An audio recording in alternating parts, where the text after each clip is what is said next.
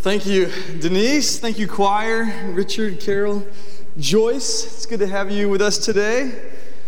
Joyce Bird is the mother of Becky Wilson, who she and her husband Walter Wilson are newish members of our church, and their daughters Maddie and Maggie, who are in the youth group. And her husband Bob Bird was my advisor in college at Belmont 15 years ago, a few years back at Belmont, so I do appreciate the legacy. She was an organist at Crevewood for how long? Where is she? I can't even see it. 30? 40 years. 40 years at Crevewood, which is a daughter church of Woodmont Baptist Church, of course, one of the churches that Woodmont planted. So it's a tangled web, the Baptist world that we weave. This morning, so grateful and excited about concluding our series on prayer. This whole month of March, we've been looking at the power and the practice of prayer, just like the choir just sang about, the promises that we have about prayer in Scripture. And we've been using a 31-day prayer guide as we've been praying intentionally together in the same direction, the same purpose of prayer throughout this month and during this season of Lent. I hope that you've been able to make prayer a priority throughout this season, to make prayer a primary part of your day throughout this month. One thing that I've noticed is our deacons and our staff and other leaders in our church, and what I've been trying to do as well, is when someone stops us in the hallway and says, I'm going through this hard time, going through something that's difficult right now, instead of just saying, I'll pray for you about that, because let's be honest, how often does it slip our mind? How often do we forget to pray for those things? I've noticed that people are just praying in the hallways. And even this morning, someone stopped me and told me something that was going on. I said, we'll be praying about that. And I said, wait, no, let's just pray right now. Let's just go to the Lord right now where we are.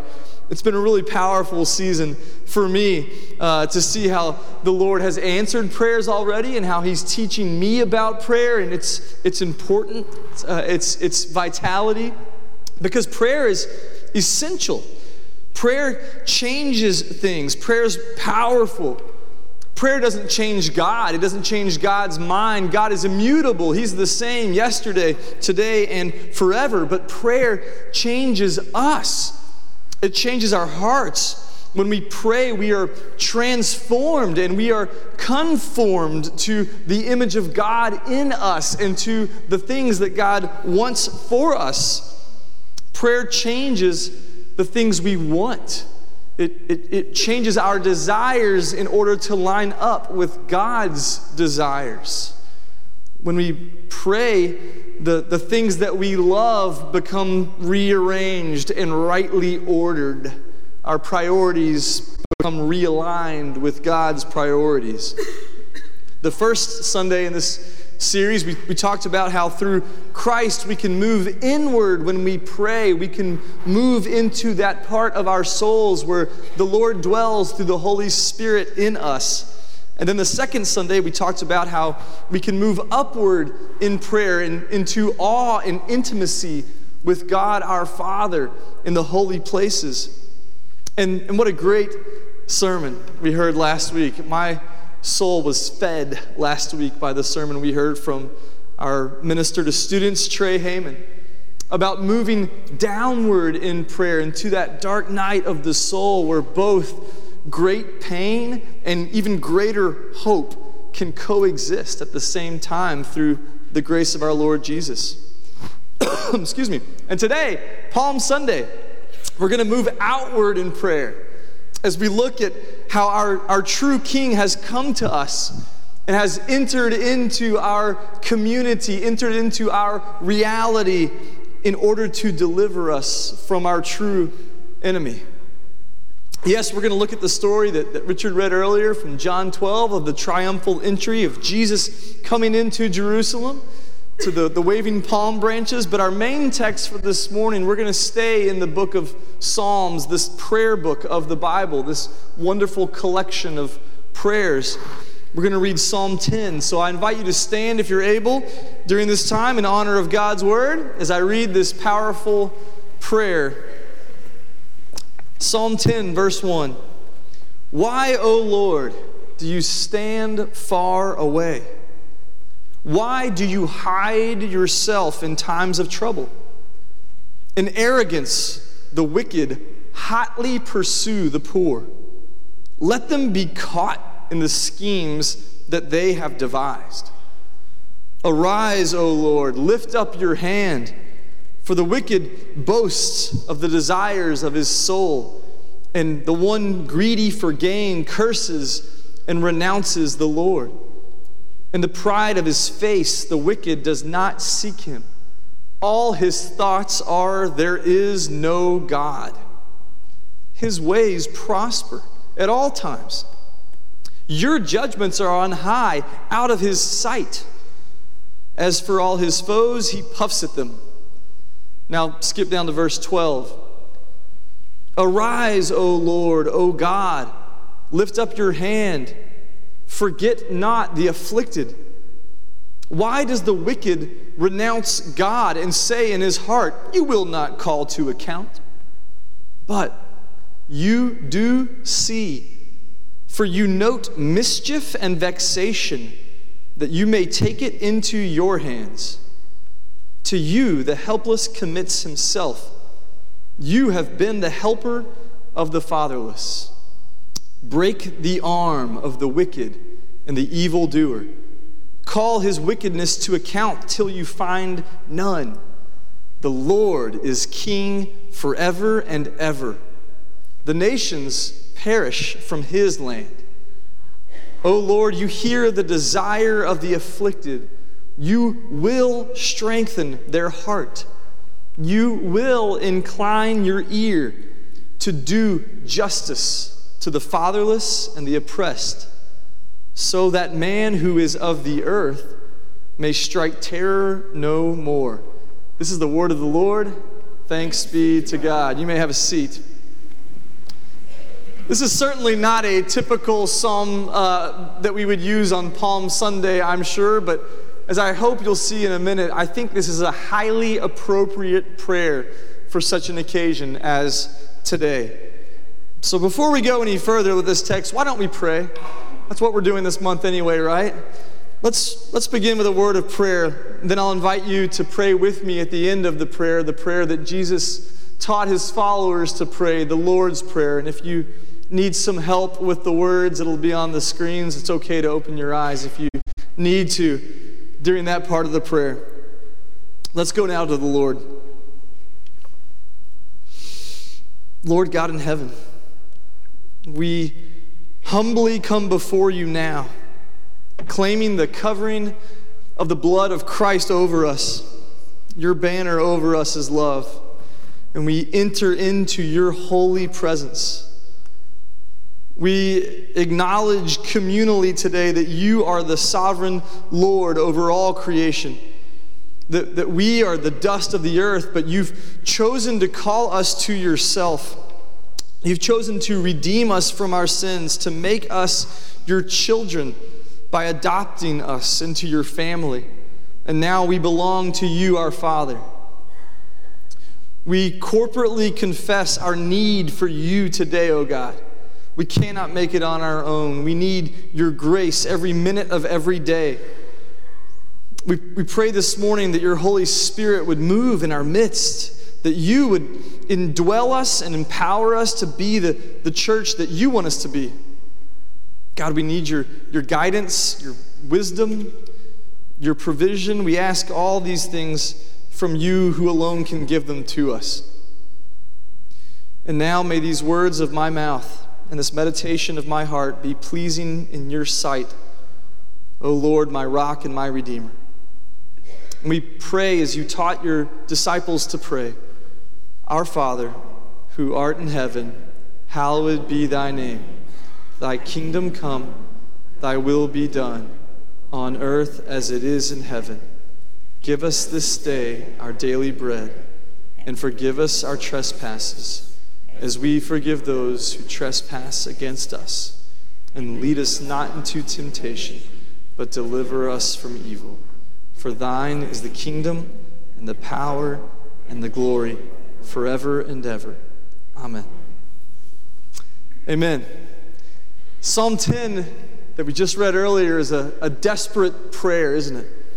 It's a prayer crying out to God to bring justice, to deliver the oppressed from the hand of the wicked. And starts out with that bold question, why, oh God, why do you stand far away? Why are you not in the middle of this mess that we're in? Why do you hide yourself in times of trouble? Wow, that's a bold accusation. Have you ever accused God of hiding himself? Maybe you've felt like it, but you haven't been so bold as to voice that accusation out loud. In times of trouble, it seems a lot of times like the bad guys are winning. How could that be? How could a good God also be sovereign and allow evil people to flourish and thrive? People say nice guys finish last. Richard and I were at John Buchanan's sister's funeral in Scottsville, Kentucky, a beautiful little town just over the border in Kentucky this past week. And we went to a restaurant there when there was a guy who owned the restaurant, who was a buddy of John's, of course, in a small town in Elizabeth. And he said that he used to work on Music Road, just up the block from here, in the music business. And he said that when he was starting out, he was really naive about how the business worked, and he was just kind of floating along in the music business. And finally, some old wise executive set him aside and said, look, if you're going to make it in this business, you're way too honest right now. You've got to be cutthroat. You're going to have to develop a thick skin and be able to lie and cheat and steal if you're ever going to get ahead in this business. So he quit and opened up a restaurant in Scottsville, Kentucky. I recommend it if you're ever up there. Earl G. Dumplings. It's awesome. Why is it that the wicked flourish? Why is it that we're told that we have to be a certain way in order to get ahead in this world, a way that conflicts with who God has made us to be at our core?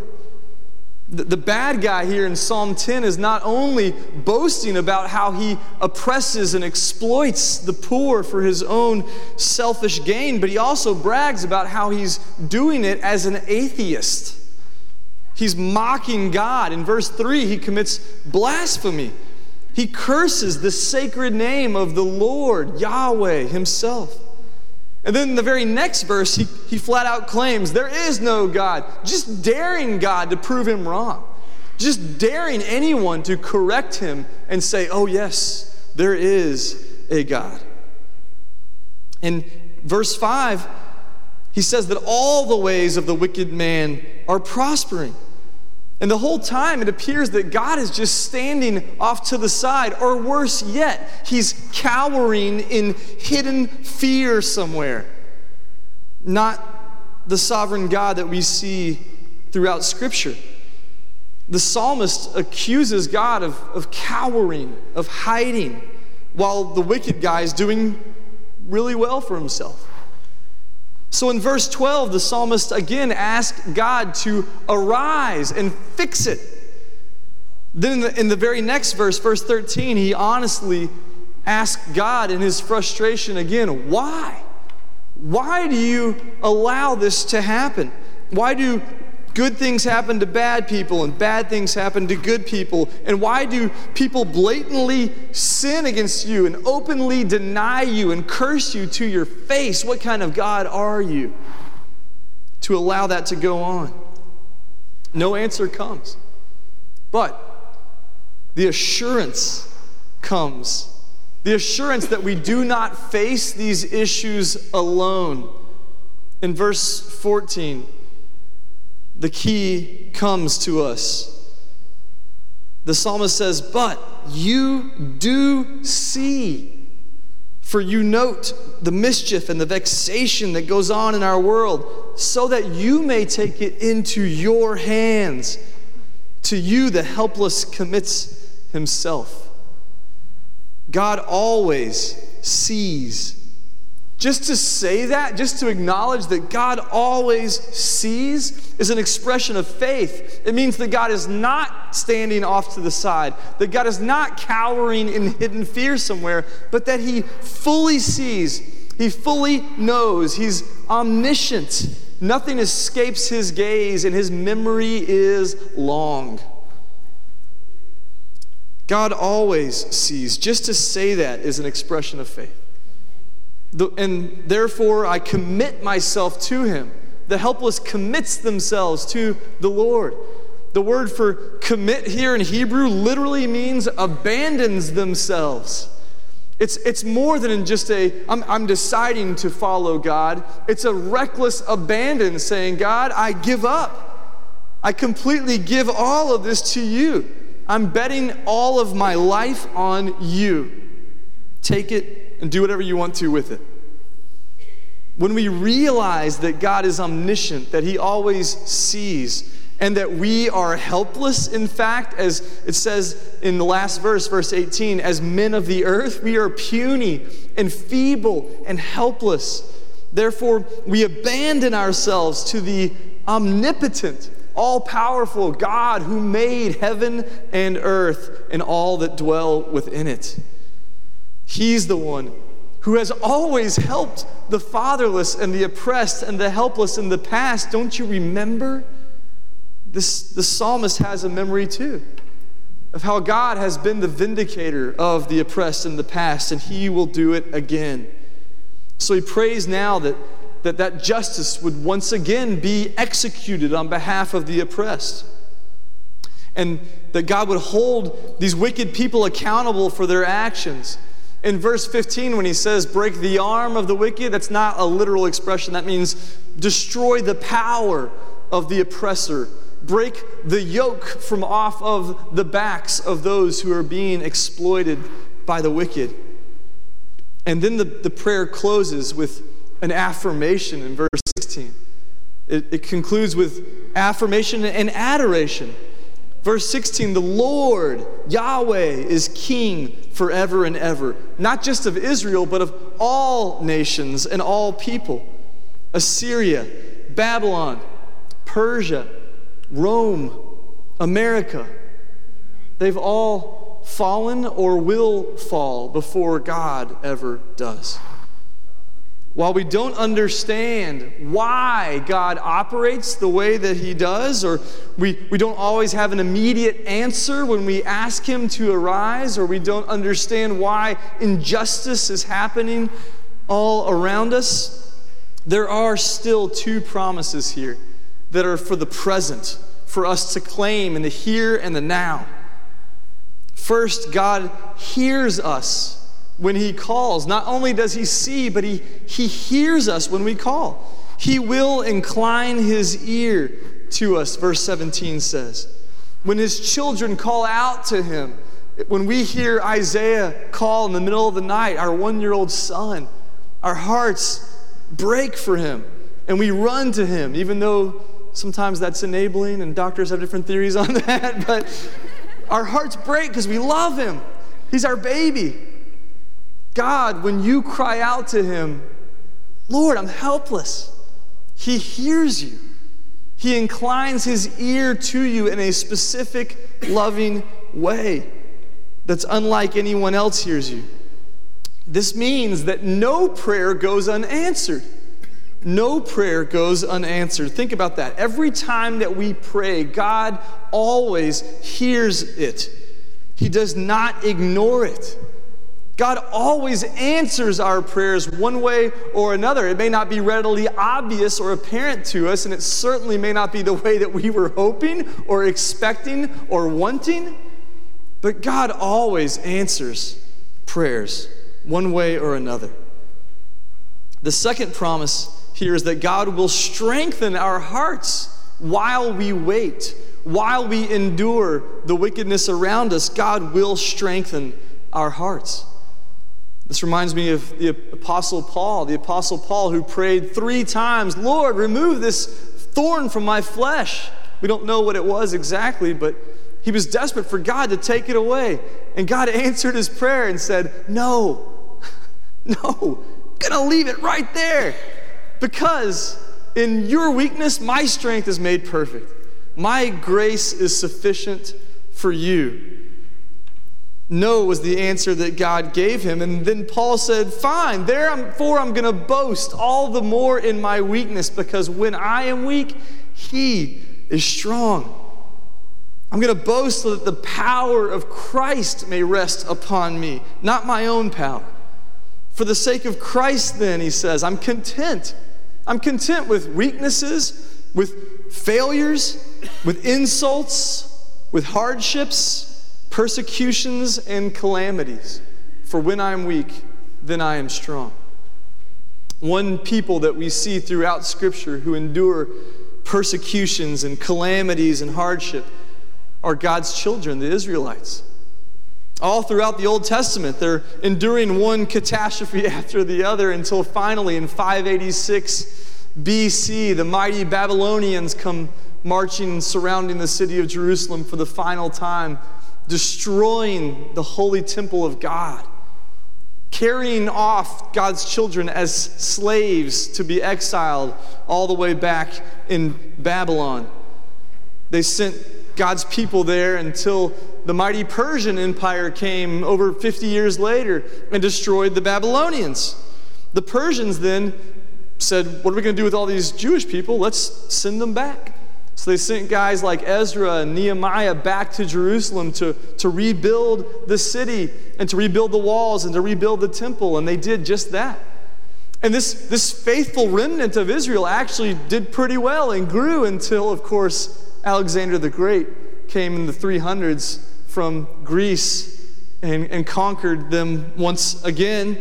The Jewish people then revolted, of course, against the Greeks, and they eventually overthrew the oppressors through the Maccabean revolt, and it led to this Hasmonean dynasty that was a Jewish rule for, of course, a short time, because then who came to town? The Romans.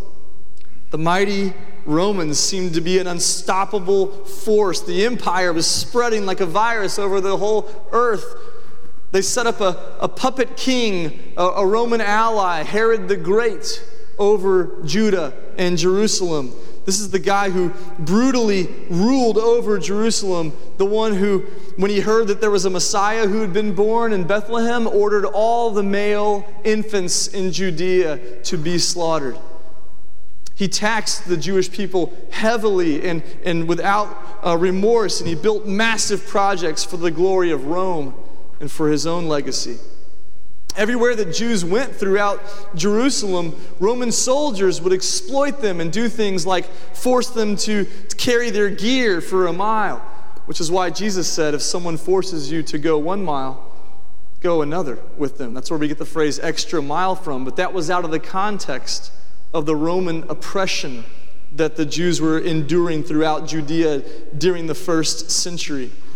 The Romans would swiftly and mercilessly crucify anyone who dared to be a rabble-rouser, who spoke against the empire, who might possibly cause a rebellion, anyone who was a threat to their authority. That's the context in which Palm Sunday happens. The people of God had been crying out for a generation, when, God? When are you going to break the arm of the oppressor? When will you lift this yoke of Rome off of us? When will you deliver us back unto yourself so we can be a holy nation once again, free from Roman oppression? The story of Palm Sunday tells of this glorious moment when Jesus enters into the city of Jerusalem. He'd been traveling throughout Galilee and Samaria and Judea. He was healing the sick and proclaiming the good news of the kingdom of God. But now it was time for him to finish his work on earth. It was time for him to face his final destiny that the Lord had appointed for him. In Luke chapter 9, verse 51, there's a turning point in the story. It says, when the days drew near for Christ to be taken up, he set his face to go to Jerusalem. See, Jesus knew exactly what was going to await him when he got to Jerusalem. He knew exactly what sort of fate was going to be there for him in Jerusalem. He would soon be offered up as a sacrifice for the sins of the world and endure great suffering and shame. So let's read about the so-called triumphal entry again from John 12 that Richard read earlier. John 12, verse 12 says, "The next day, the large crowd that had come to the feast heard that Jesus was coming to Jerusalem. So they took branches of palm trees and went out to meet him, crying out, 'Hosanna! Blessed is he who comes in the name of the Lord, even the King of Israel.' And Jesus found a young donkey and sat on it, just as it is written in Zechariah chapter 9, verse 9, 'Fear not, daughter of Zion, behold, your king is coming, sitting on a donkey's colt.' His disciples did not understand these things at first, but when Jesus was glorified, then they remembered that these things had been written about him and had been done to him. The crowd that had been with him when he called Lazarus out of the tomb, the greatest miracle ever, and raised him from the dead, continued to bear witness. The reason why the crowd went to meet him was that they had heard he had done this sign. So the Pharisees said to one another, 'You see that we're gaining nothing. Look, the world has gone after him.'" You see, these crowds of Jewish believers came pouring out of the city of Jerusalem to see this man who was a prophet, priest, and king, one who had raised the dead back to life. Lazarus, who lived in a suburb of Jerusalem just outside the city walls. So they cut palm branches and they waved them frantically, welcoming the Messiah into the city, because palms are a symbol of victory over one's enemies. At last, they thought, the Messiah, the promised anointed one, the Mashiach, the deliverer, the Savior, is here to defeat our enemy, Rome. But Jesus did not arrive with an army. He didn't come in on a war horse with a big suit of armor with a massive sword draped at his side. He showed up instead on a baby donkey, just like the prophet had foretold 500 years ago that he would. The Lord said through Zechariah, remember 500 years before this, Jerusalem was in ruins. He looked out over the rubble of the destroyed city and said, "Rejoice greatly, O daughter of Zion. Shout aloud, O daughter of Jerusalem. Behold, your king is coming to you.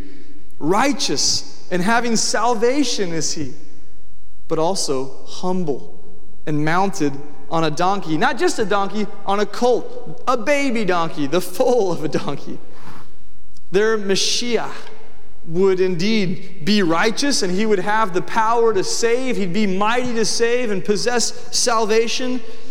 But he would not be a mighty warrior in the earthly sense. No, he would be humble. He would be meek and mild. He would be a man of sorrows, having no form or majesty that we should look on him, as Isaiah said. He would be despised and rejected, like a lamb led to slaughter. He would be pierced for our transgressions, crushed for our iniquities, and by his wounds we will be healed. Sometimes salvation doesn't look like we expect it to. Sometimes justice doesn't occur the way that we would want it to. Prayer helps us accept the reality that God's ways are best, that he knows what he's up to. He knows what he's doing. He sees even when we do not. Our hearts are strengthened when we pray because of that reality.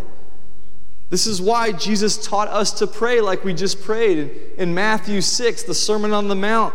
Verse 7, when you pray, he said, don't heap up empty phrases as the Gentiles do, for they think that they're going to be heard for their many words. Don't be like them, for your Father knows what you need before you ask him, because he sees you. Pray like this then, our Father in heaven, hallowed be your name. Your kingdom come, your will be done on earth as it is in heaven. I want to close with just that phrase. Moving outward in prayer is asking God to intervene for those around us. It's intercessory prayer, prayer on behalf of others. It's saying to God, your kingdom come in our community. Your will be done around us on earth like it is in heaven. Real quickly, what's God's kingdom? God's kingdom is anywhere where His will and His reign and His rule are perfectly done. Where does that happen? In heaven, of course. In heaven, God's will and His reign and His rule are perfectly executed. There's no sin, there's no suffering, there's no tears. So when we pray for heaven to come to earth, we're asking God to break the power of the wicked, to throw off the yoke of the oppressor who causes injustice. We move outward in prayer by asking God to make His will be done where it's not being done, where people are suffering, where shame is occurring. You know, it's really easy for Christians to stay inside our little holy huddles, right? It's easy for us to focus on our own needs and the needs of our friends around us, the needs of our church members even. But Jesus reminds us here that we are called to pray on behalf of those outside the walls of the church. We're called to pray for this fallen world in which we live in, that God's will and His reign and His rule would be done here like it is in heaven.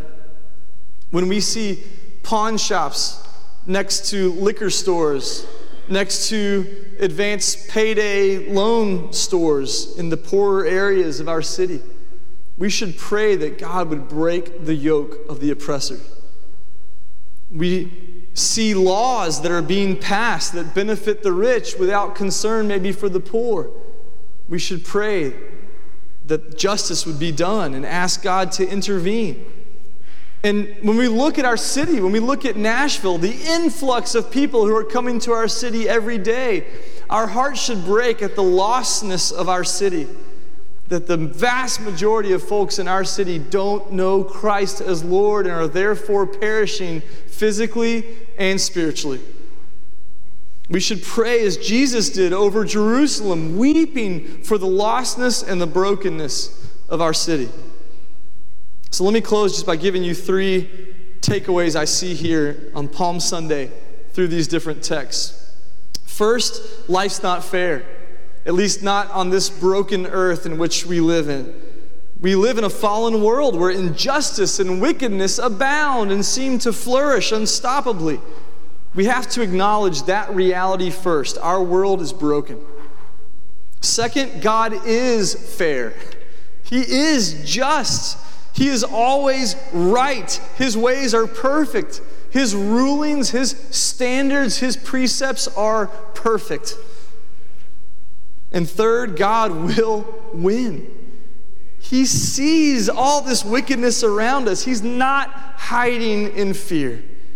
He hears our prayers and He is not slow to fulfill them, as some would count slowness, but is patient with us because He loves us. Jesus came into Jerusalem. He was welcomed as a conquering hero, the one who would kick the filthy Romans out of town for good. But that same crowd, remember, who waved the palms and shouted, "Hosanna in the highest," would just a few short days later be shouting, "Crucify." Jesus had failed to overthrow Rome. But what they didn't understand, the crowds didn't get, was that Jesus came to deliver them not from their mortal earthly enemies, but came to deliver them from their true enemy. Jesus comes into our world to make earth more like heaven and less like hell. By breaking the yoke of sin and the oppression of death forever. He comes to make the blessing of God's salvation known in the darkest places in our world by proclaiming good news. So remember, even when it appears that sin is winning, when it looks like the wicked have prevailed, remember that life's not fair, but God is, and He will win. Let's pray. Lord God, we love You. We proclaim our faith in You together today, that You see everything. Nothing escapes Your gaze, and Your memory is long. We trust justice to You, O God. Your word tells us that vengeance belongs to You, not to us. We know that you are making all things new, that you are redeeming, restoring, and recreating this fallen world. Use us to be a part of that, God. We pray these prayers not just asking you to move, but for you to move through us. We pray that you would not only rise up and bring justice, but that you would let your church rise up as well. That we would move outside these walls into a community that desperately needs you and your word and your healing and your redemption. Lord, we love you. Align our hearts with yours. We pray this in Jesus' name. Amen. You know, I love this hymn we're going to sing here for our hymn of invitation. This is my Father's world. The third verse, we're going to sing multiple verses no matter if anyone comes or not. But the third verse says, this is my Father's world. Oh, let me ne'er forget that though the wrong seems oft so strong, God is the ruler yet. This is my Father's world. Why should my heart be sad? The Lord is King. Let heavens ring. God reigns. Let the earth be glad. So as we move outward in prayer, we need to remember that though the wrong seems oft so strong, that God is the ruler yet. If you're sad today, if you're dealing with injustice, sickness, poverty, pain, loss of a relationship, whatever it is that you're going through, Jesus Christ is the answer. I don't mean that flippantly. I mean the gospel is good news for you now and today. If you've never accepted Jesus Christ as your Lord and Savior, there's no better time to do that than right now. I'll be here to talk to you about it during our invitation. If you want to join Woodmont Baptist Church as a member of this church, I'd love to talk with you about that as well.